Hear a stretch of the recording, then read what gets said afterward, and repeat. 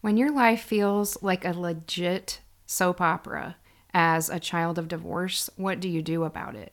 That's what we're going to talk about on today's episode of Heart in a Drawer, the podcast for adult children of divorce.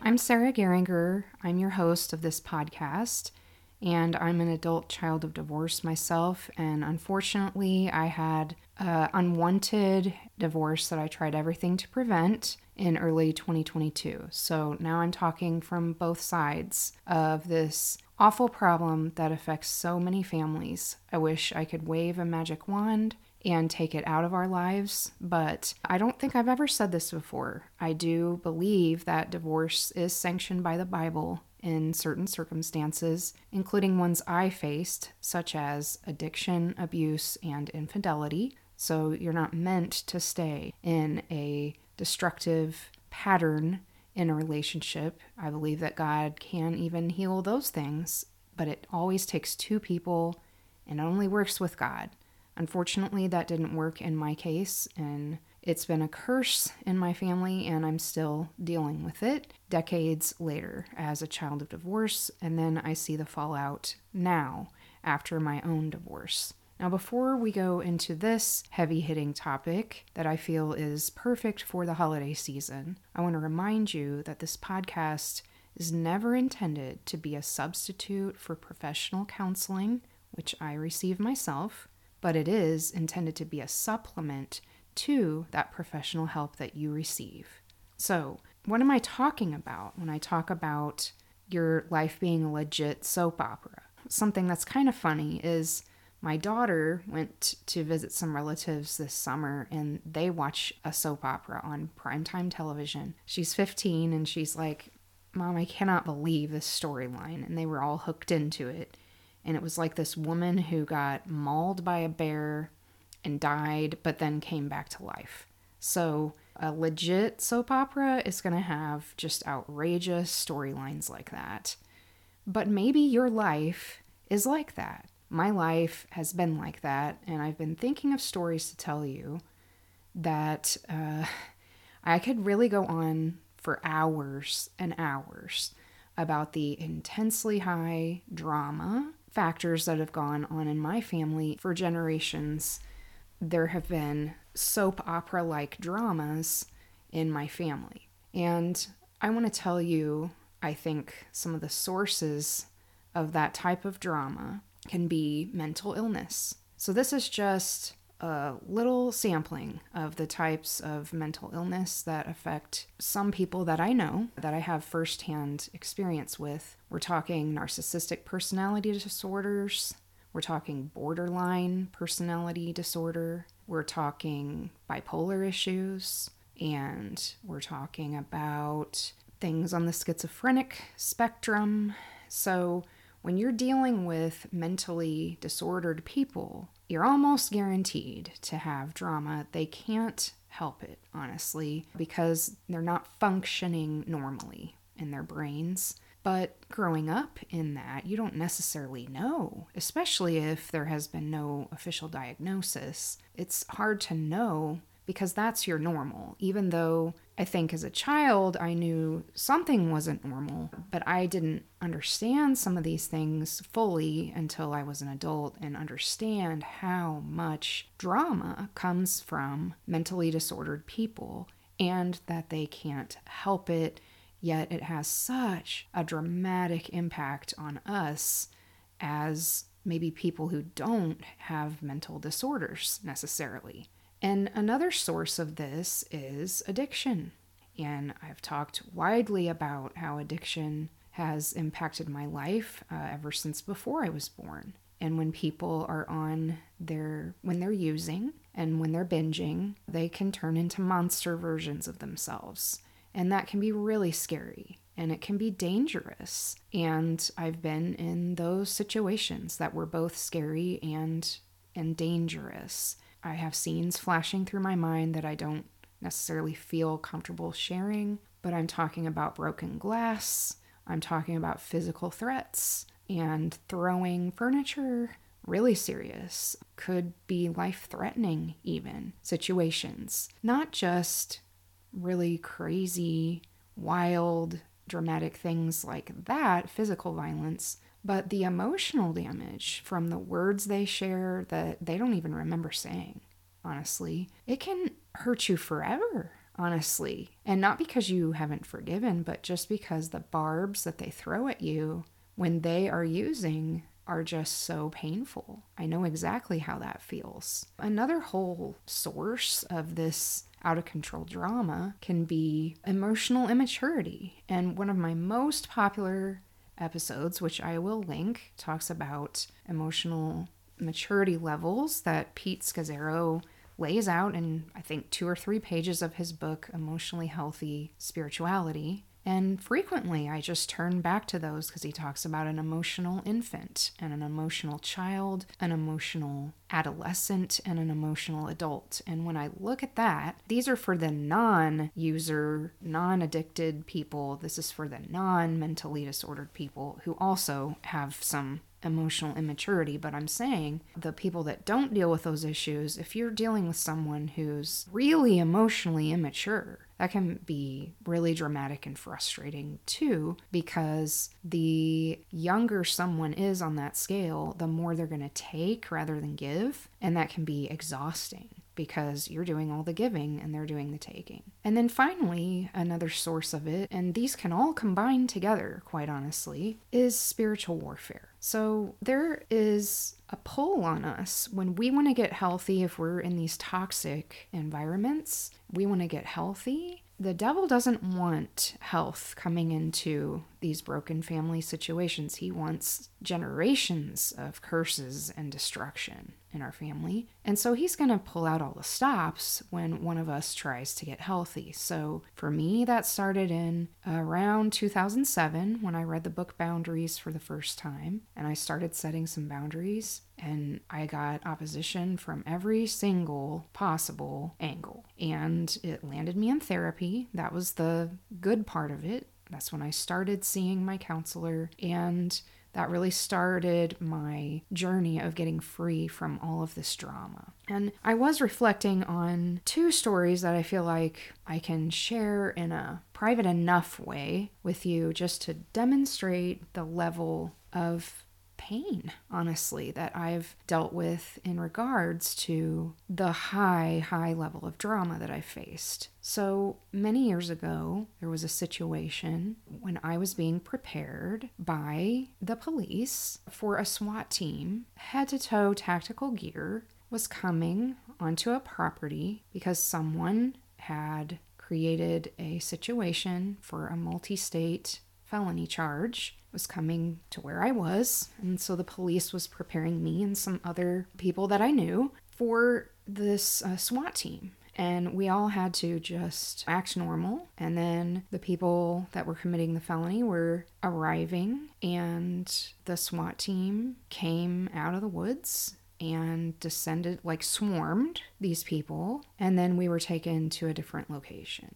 This was before I was 20 years old. When I was reflecting on, okay, when has my life been a legit soap opera? That was definitely probably the most dramatic moment. I was so young, I didn't really fully grasp everything that was going on and how traumatic it was. Honestly, that you had to get a team of 50 people involved to take down this completely out of control situation. You had to get the authorities involved. It was a must. And that was just an absolute height of drama that I don't think anything has surpassed. And I was talking about this with my daughter, actually, and I was saying, a story is really dramatic if you can tell it years and years later and it doesn't lose its power. She had a huge drama last year involving her school, and you tell that story and people are still like, you see their eyes widen and they're just kind of like, wow, and they don't have any context for it. Well, for me, for my upbringing, that's the SWAT team story. And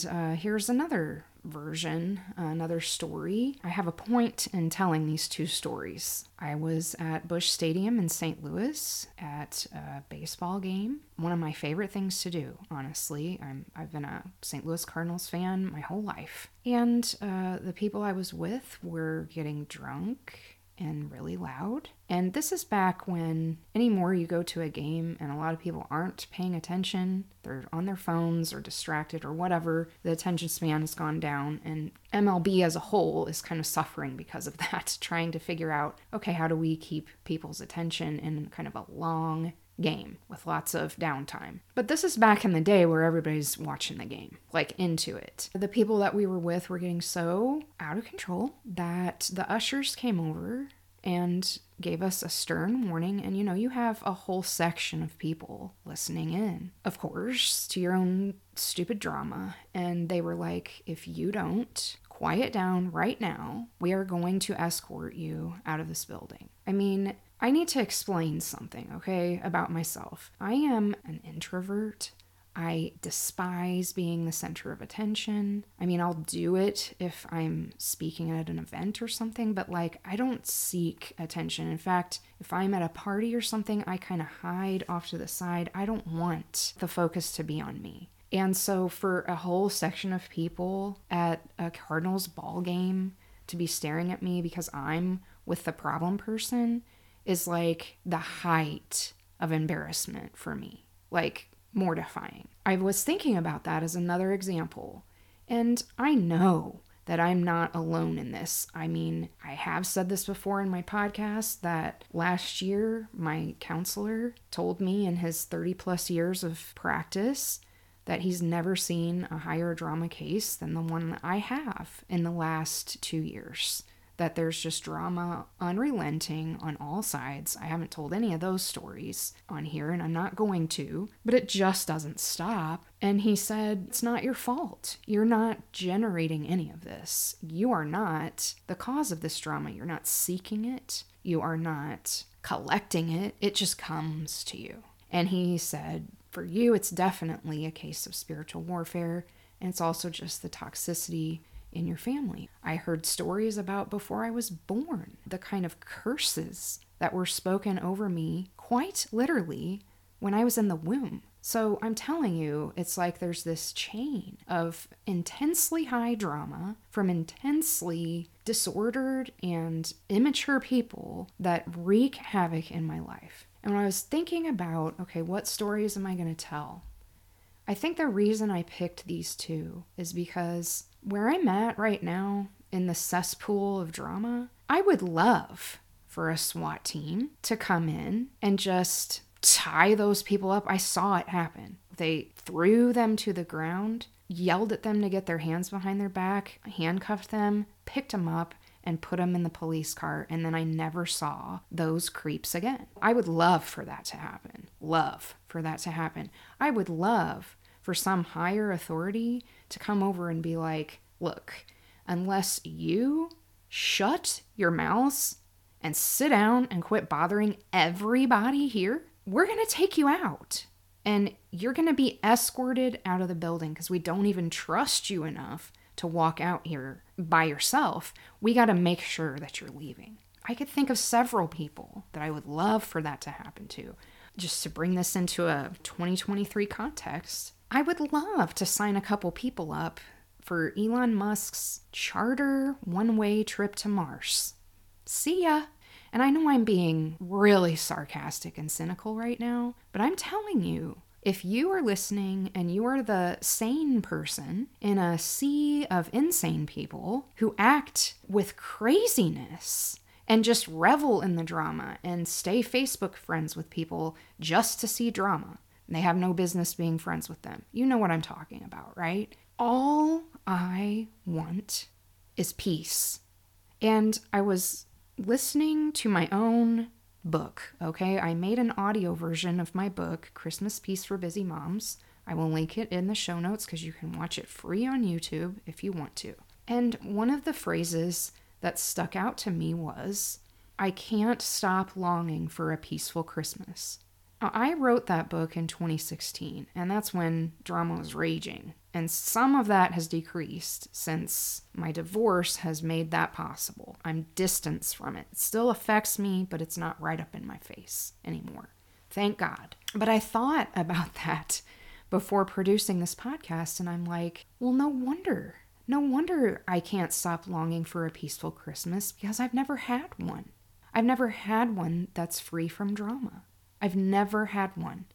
Never in my life can I remember a Christmas that was free from drama, because all of these people can't live without generating it because they're so steeped in toxicity. I don't want to be that way. No wonder I have been seeking it out and feeling like it's just out of my reach, just beyond it. I don't think I've ever done this before on one of my podcasts, but rather than try to give you some band-aid of encouragement right now, I'm going to direct you to a sermon that Dr. Charles Stanley preached, and he passed away recently, but of course he has thousands and thousands of sermons online. I looked one up today. It really, really helped me. I think it might help you too. Now, it's about an hour long, but you can listen to it while you're driving, while you're doing chores. And it's talking about going through the valley, and it's very affirming.